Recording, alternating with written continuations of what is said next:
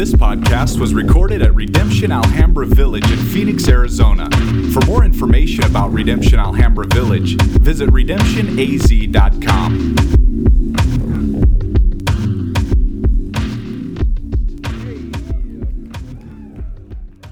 If you turn in your Bibles to Romans 12, and we're going to spend the day looking at one verse. Now, it is important for me to take a minute and do an overview of the book of Romans. And I want to say this, that there's a reason why I do it. It's not just because I'm trying to fill time in a sermon. But the reason why I do that is because I think there's a great tragedy that takes place in the church. And that is that people see things in bits and pieces rather than in totals. We're used to sound bites and tweets and all those kinds of things, and we don't ever want to watch something or read something that's too long or what. So we get into these kinds of sections where we're studying one verse, and we can so zone in on this one verse that we miss how we got here.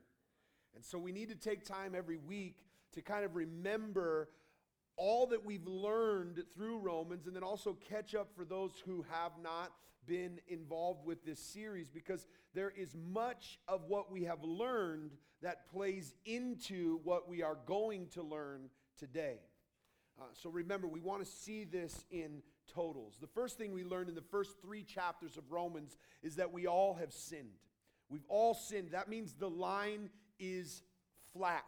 That means those of you in this room who go, yeah, I know that I have sinned because I've done this, this, and this. And then there's others in this room who's like, well, I haven't done as many things as everybody else. I'm not as bad. I've done the things. I've gone to church. I was raised in a good family. I had all these kinds of things. And we rely on our self-righteousness to say, God must love me because look at how many good things I have done. What we see in the first 3 chapters is those who have sinned outrightly, those who have rebelliously sinned, and those who religiously or self-righteously, pridefully say that they don't need Jesus are all on the same line. That we all are in need of a Savior. And the ways that we sinned is that we have preferred creation over the Creator. That is, we want God's stuff and we don't want Him. The other way is that we believe the lies over the truth. We think we're smarter than God. The other way is we would rather have all of the worship and glory come upon us rather than giving God all the worship and glory that He deserves.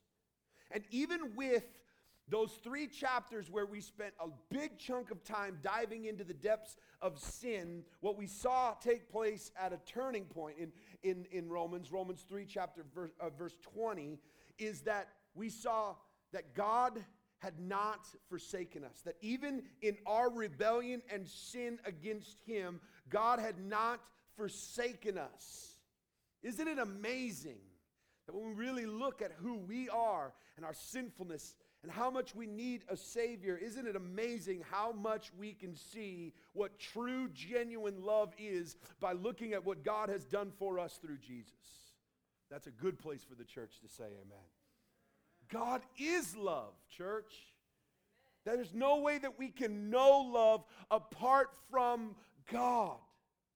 It is through the gospel that we can know what love is. God saw your sin. He knew your sin. He saw all your rebellion and all your self-righteousness and all your belief that you should get all the glory. He saw all of that and knew all of that.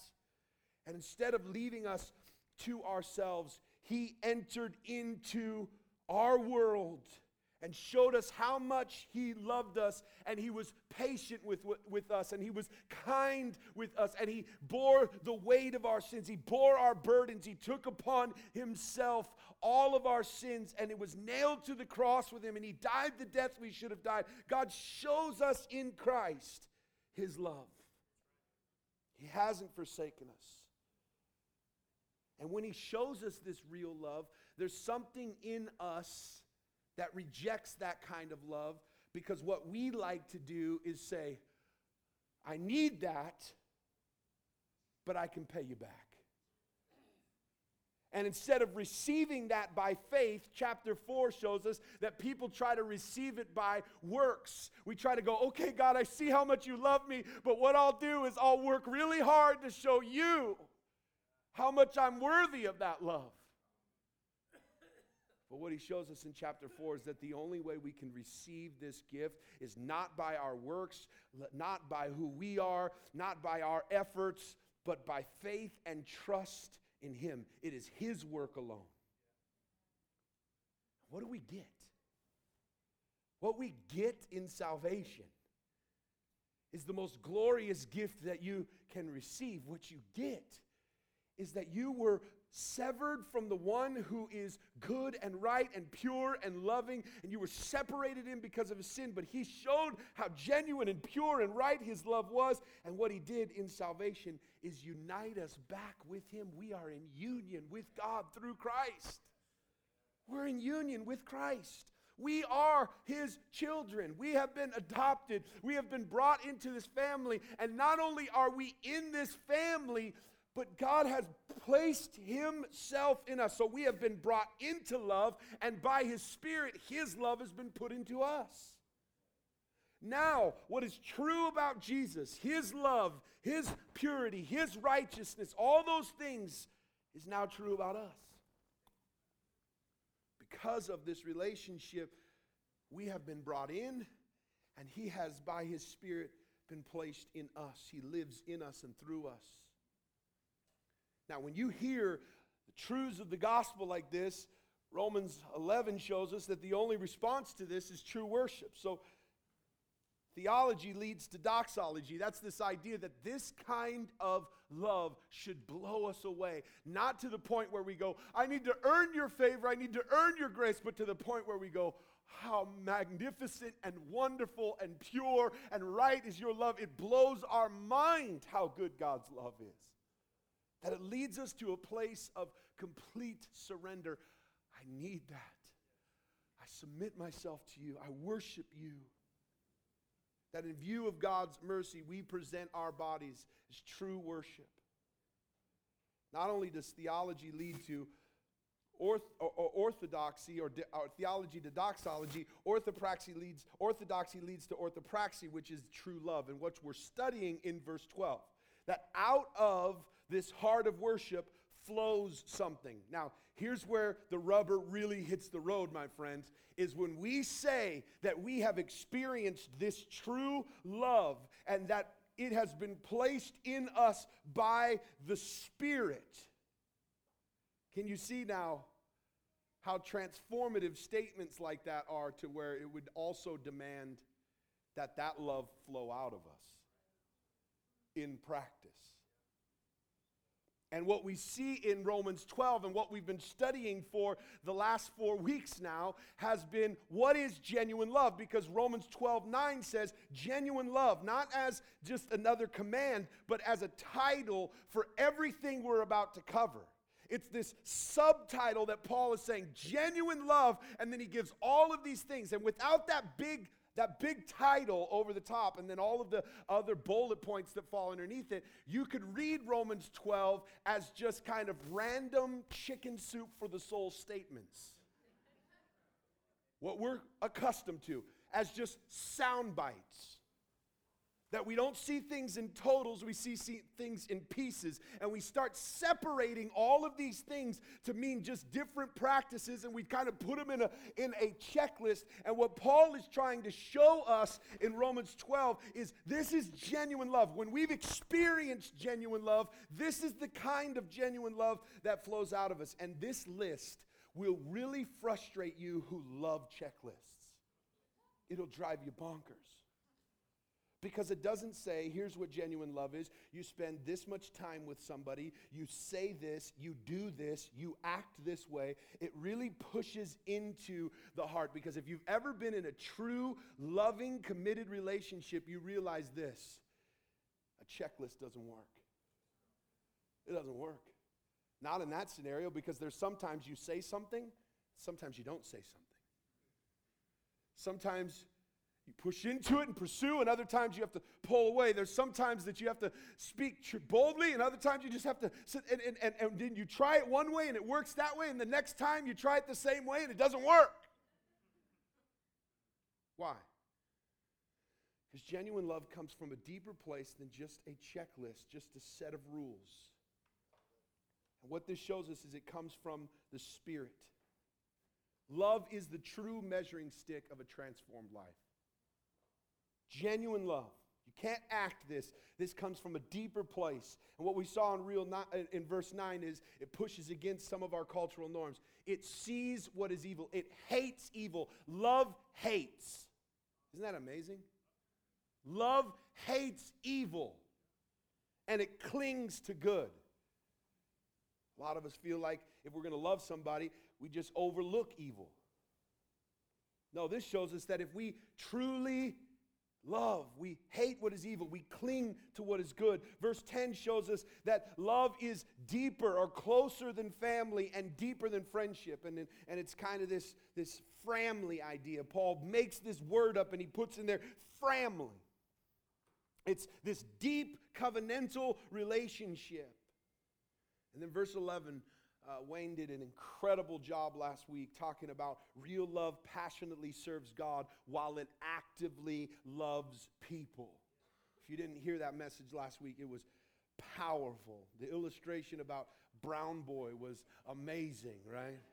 One thing I learned last week is that in the ghetto, right, where he was raised, where he said he was raised, there's Brown Boy with his best friend Richard, right? And then there's White Bread with his best friend Keith. I'm just trying to figure out, like, how do you get a cool nickname and then Richard? You know what I mean? And then a cool nickname and then Keith. Like, how did they not both get really cool nicknames? Like, dude, you're just Keith, okay? That would have been me. You're just Aaron. But you got to listen to that message because it really pushes into serving God, and out of serving God comes love. Powerful message. Today we're gonna stand together, if we can, to read God's word. And as we're reading God's word, here's what I want you to put in your mind. Because Romans 12 is not just a bunch of pithy little soundbite statements. This is all under the header of genuine love. And if this is going to be something that we study today, this is going to be a place where we have the tendency to go, oh, he's just teaching us something to apply personally to our lives rather than tying it to genuine love. Let's read. Rejoice in hope, be patient in tribulation, be constant in prayer. Let me read again. Rejoice in hope, be patient in tribulation, be constant in prayer. God, I pray that we would take these words, that they would dig deep into our hearts, that we would see what it really means to love genuinely. Thank you for your word. Speak to our hearts.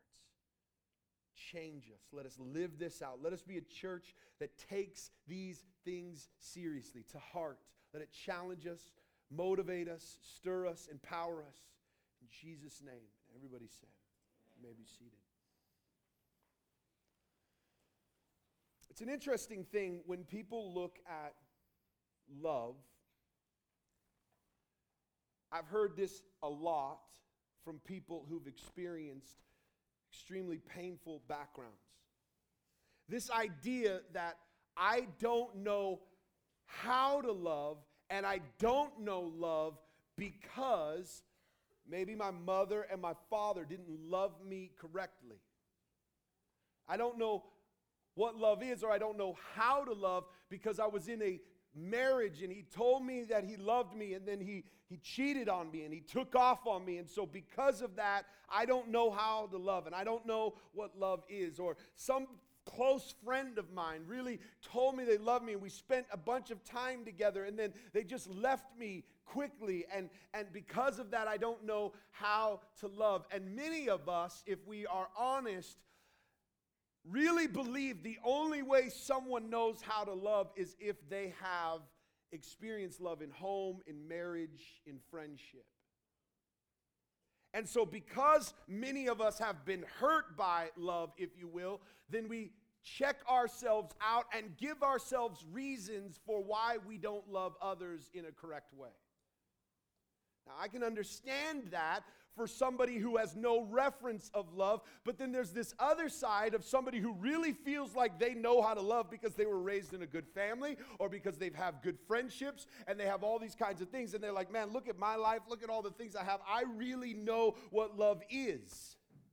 The reality is what this kind of love does, what this love does that we see in Scripture is take those who have never experienced love and those who think they have experienced love and crushes both of them.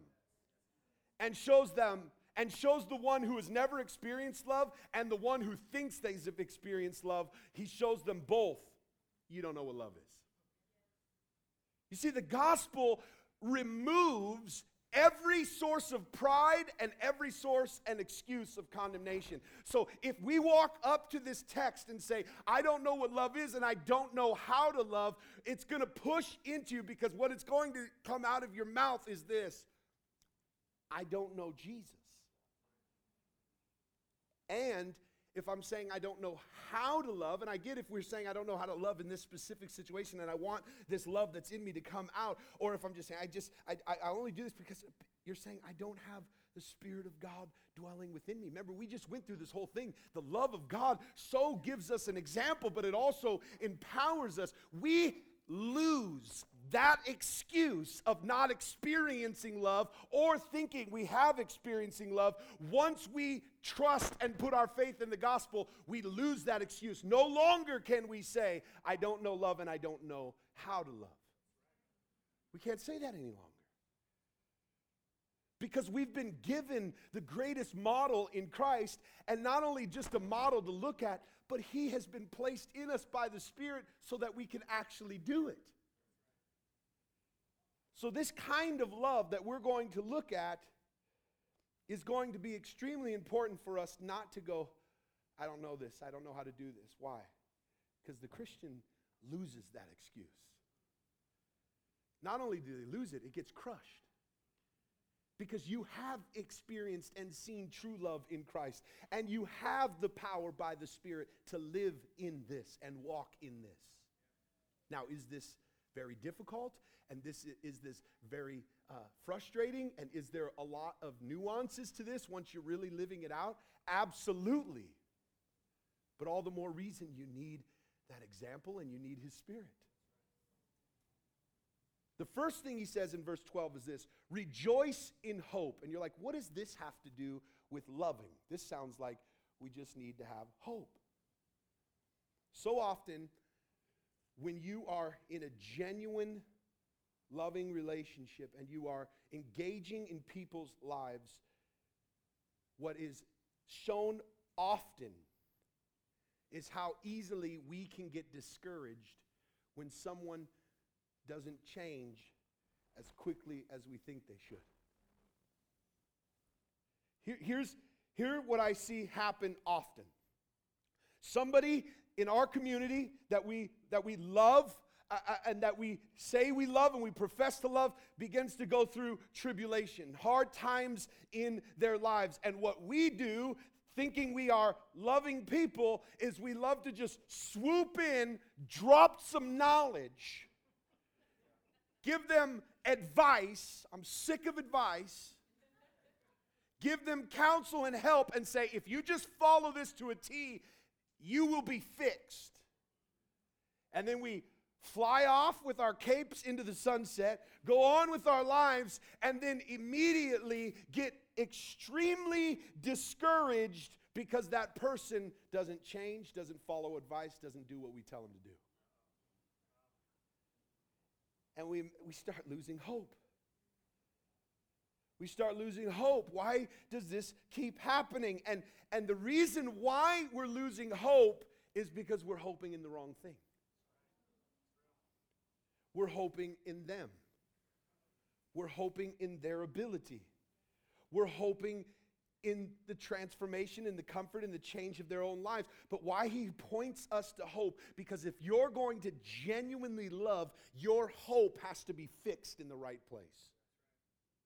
And that hope is not in people. That hope is not in the situations and the things around you. Our hope, as we studied, even as we were talking about this new creation, that God is going to come, and that the God who created all things, and the God who had dealt with sin in Christ and has given us this great hope in Christ, that Jesus, that Spirit, that God has this great and glorious plan, that even in the midst of this turmoil and struggle and pain and confusion and all the things that we are in, that we have Christ as this place of fixed point, but that He is taking us into a great and glorious hope, that this God is taking us into a perfect place, into a place where all sin is removed, into a place where all of this will be fixed, into a place where God is going to have His rule and reign, and the people of God will live joyfully, rejoicing in the work of the Son, rejoicing in the work of our Father.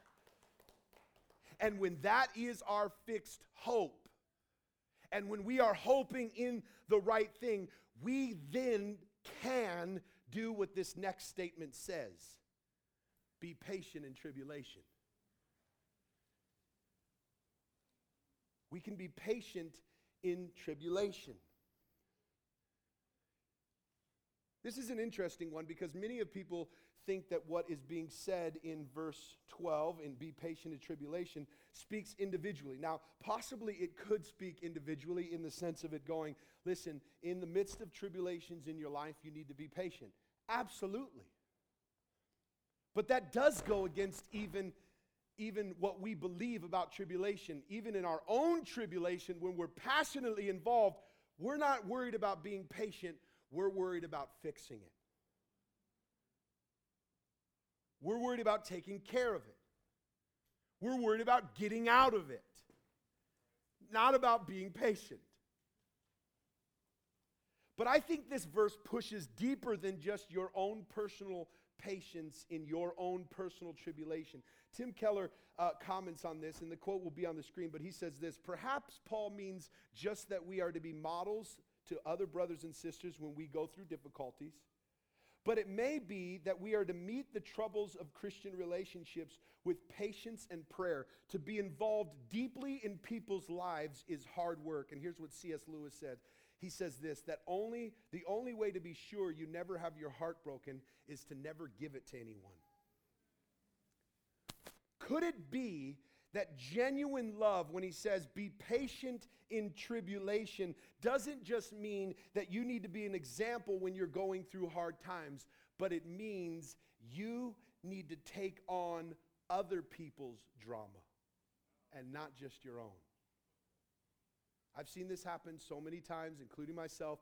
Once a relationship starts to have drama on the other person's side, we go, I don't need that drama. I got my own drama. You can leave the drama for your mama, you know?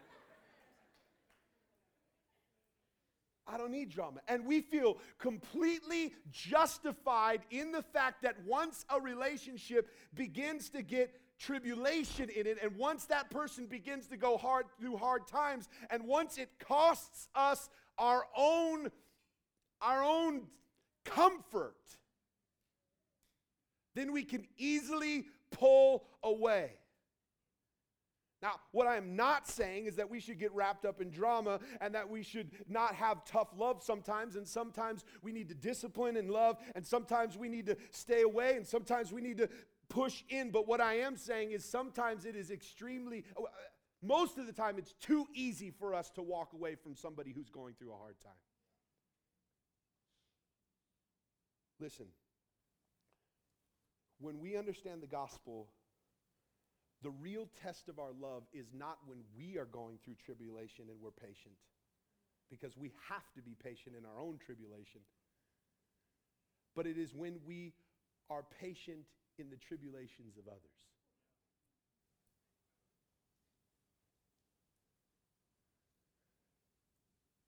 Patient. Not trying to fix their problems, but patiently enduring tribulation with them. How do I know he's saying don't try to fix their problems? Because some of us love the idea of just swooping in, giving some counsel, and fixing their problems, and when they don't get fixed, we get really frustrated. How do I know he's not saying try to fix their problems? And here's the reason why. Because he says, be patient, and then it leads to this next statement, be fervent in prayer. This is the kind of tribulation where you have no advice or counsel or just do this and it will be fixed. This is the kind of tribulation where you have nothing to do but pray. And when I say that statement, I've heard this multiple times out of multiple mouths, so I hope that we can at least check our own hearts on this when we say things like this. Prayer, I'm praying, but it doesn't seem like enough. I feel like I should do more than pray. I want to come in and fix it. I feel like I should do more than pray. And we continue to let prayer just kind of fall down. Like prayer is just the smallest thing that we can do. And there's a ton of other things that we should be doing. But what this text points to is that fervent prayer is the overarching thing that we should be doing. That when we enter into people's tribulations and get into their lives, it's not just about us giving counsel. Counsel should flow out of prayer. Action should flow out of prayer. Prayer and fervent prayer should be the first and overarching thing of the whole time that we are entering into tribulation. Because I tell you, if you haven't entered into somebody's life so deeply that when they get into the midst of tribulation and they come to you and they're sharing their heart and they're sharing all the things that are going on to them and happening to them and they're saying, what should I do? And you, in all honesty, are just trying to find an answer to get them some relief. And instead you just say, I have no clue, but we should pray.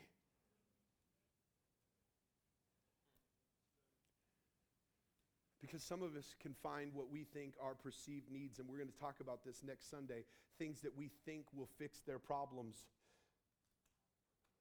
But what we need to learn through prayer is, what is God doing in their lives, and how can I enter into that tribulation with them so that He can make Himself known, so that if we need to be patient in this and walk through it, I could just drop money on this. I could just try to relieve the pressure. I could just try to drop counsel. But in order to enter into tribulation and be patient with them and pray with them means I'm going to have to sit in this for a while. Crying out with your family, crying out to your Father, not just saying, I will pray for you, but living in this constant state of prayer. Isn't it amazing how many of us talk about how hard it is to have a consistent prayer life? And the reason why is because we think prayer is a religious duty that we have as the people of God. We just got to pray. But isn't it amazing how consistent and real your prayer life is when you find yourself in these kinds of situations? When you find yourself so embedded in the mission of God and so embedded into community, prayer is like breathing. It's not just something we have to do, it's something we do because we don't know all the answers. We see the things happening in our lives and in others. We're entered into that and we don't know what to do, and we run to God in fervent prayer, and it flows out of us. It's Spirit-led fervent prayer. How should we respond? In genuine love. What should we do? We have our hope fixed in the right place.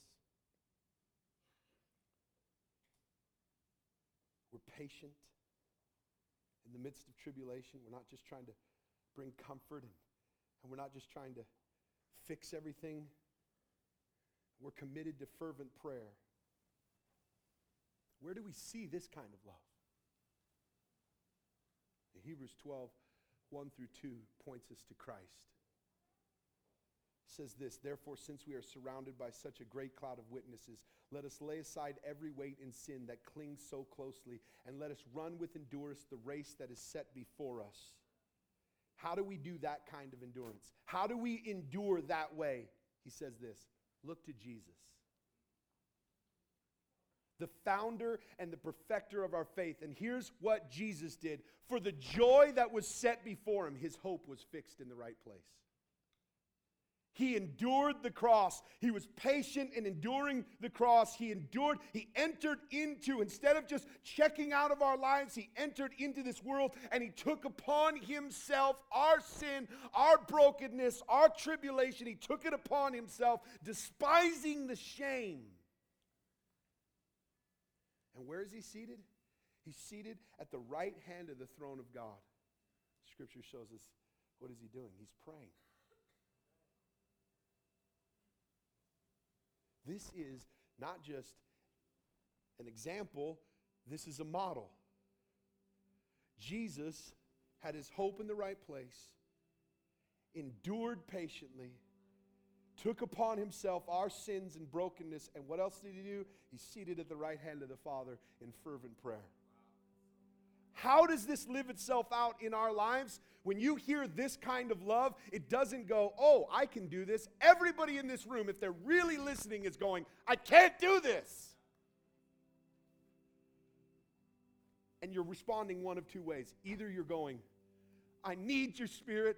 I need your help, God. If I'm going to love this way, I need you in my life. I need you to work in me. Please come and give me the power and strength to do this. Or you're going, there's no way to do this kind of love. Only Jesus could do that. I could never do that. And you are giving yourself a out. Church, please listen to what I'm saying. I'm not giving you a checklist of things to do because this will frustrate that checklist, because all of you are going to come up with scenarios. What do I do in this scenario? How do I do this? How do I handle this person? What do I do in this situation? Do I pull away? Do I push in? Do I say something? Do I not say something? What do I do? Pray. Because you need the help and the strength and the wisdom of God. But if you are in a place where you are patiently enduring and you have your hope fixed in the right place, I'm going to tell you this. You're going to be constantly, fervently praying, asking God, how does love look in this situation? I have your love in me. I've been shown this love. How does it look? And it's going to be sacrificial. And it's going to cost you something. It's going to cost you time. It's going to cost you comfort. It's going to cost you in every way. But you know what it is? For the first time in your life, you're going to experience and know and be a part of genuine love.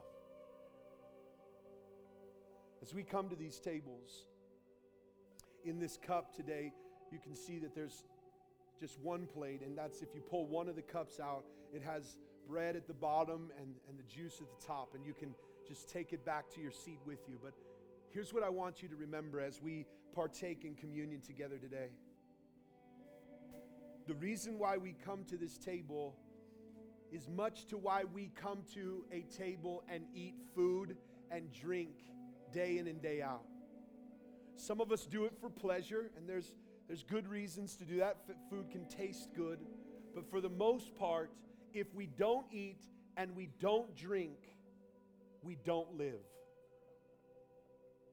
Food and drink feeds our physical body and empowers us to live. That's what we do. Why do we come together, and as often as we gather are we to partake of communion? Because what he's showing us is unless we regularly remind ourselves and regularly drink and eat of his body and blood, we don't live by the Spirit. We don't live. This food, this bread, this body empowers us to not just look at the kind of love Christ had, but empowers us to live the kind of love Christ has. The reason we come to this table is because we're in covenant with God. It's not a religious routine. It's not just something we do.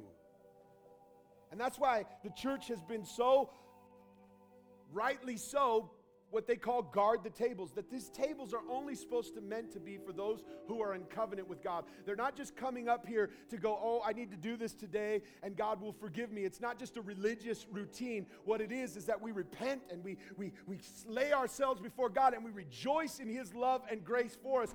And as he has given us his body in that moment, we are also in covenant relationship, giving our bodies to him. Now, you've given your body. I want to present my body to you that as you are coming and partaking of His body and blood, you are in return presenting your bodies and bodies to Him in the covenantal fashion. So today, as you walk up this center aisle, as you take this cup, remember, this is primarily you looking at the source of love, how much He's loved you, focusing in on His grace and mercy. And as that is a fixed point in our worship, that it sinks so deep in our hearts that it begins to empower us, convict us, and help us to love others. So let this be a time of remembrance, reflection, and commitment to God. That I want to live by your Spirit in this loving way. God, I thank you for your Spirit. I thank you for the work of the gospel that has been shown to us through you having your hope fixed in the right place, you enduring the cross and entering into our world, giving us all that we need, taking on our burdens.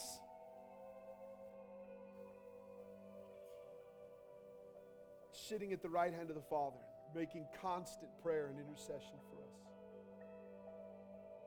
God, as we see that in you, we admit our deepest brokenness. We cannot love this way unless your Spirit lives in us and works through us.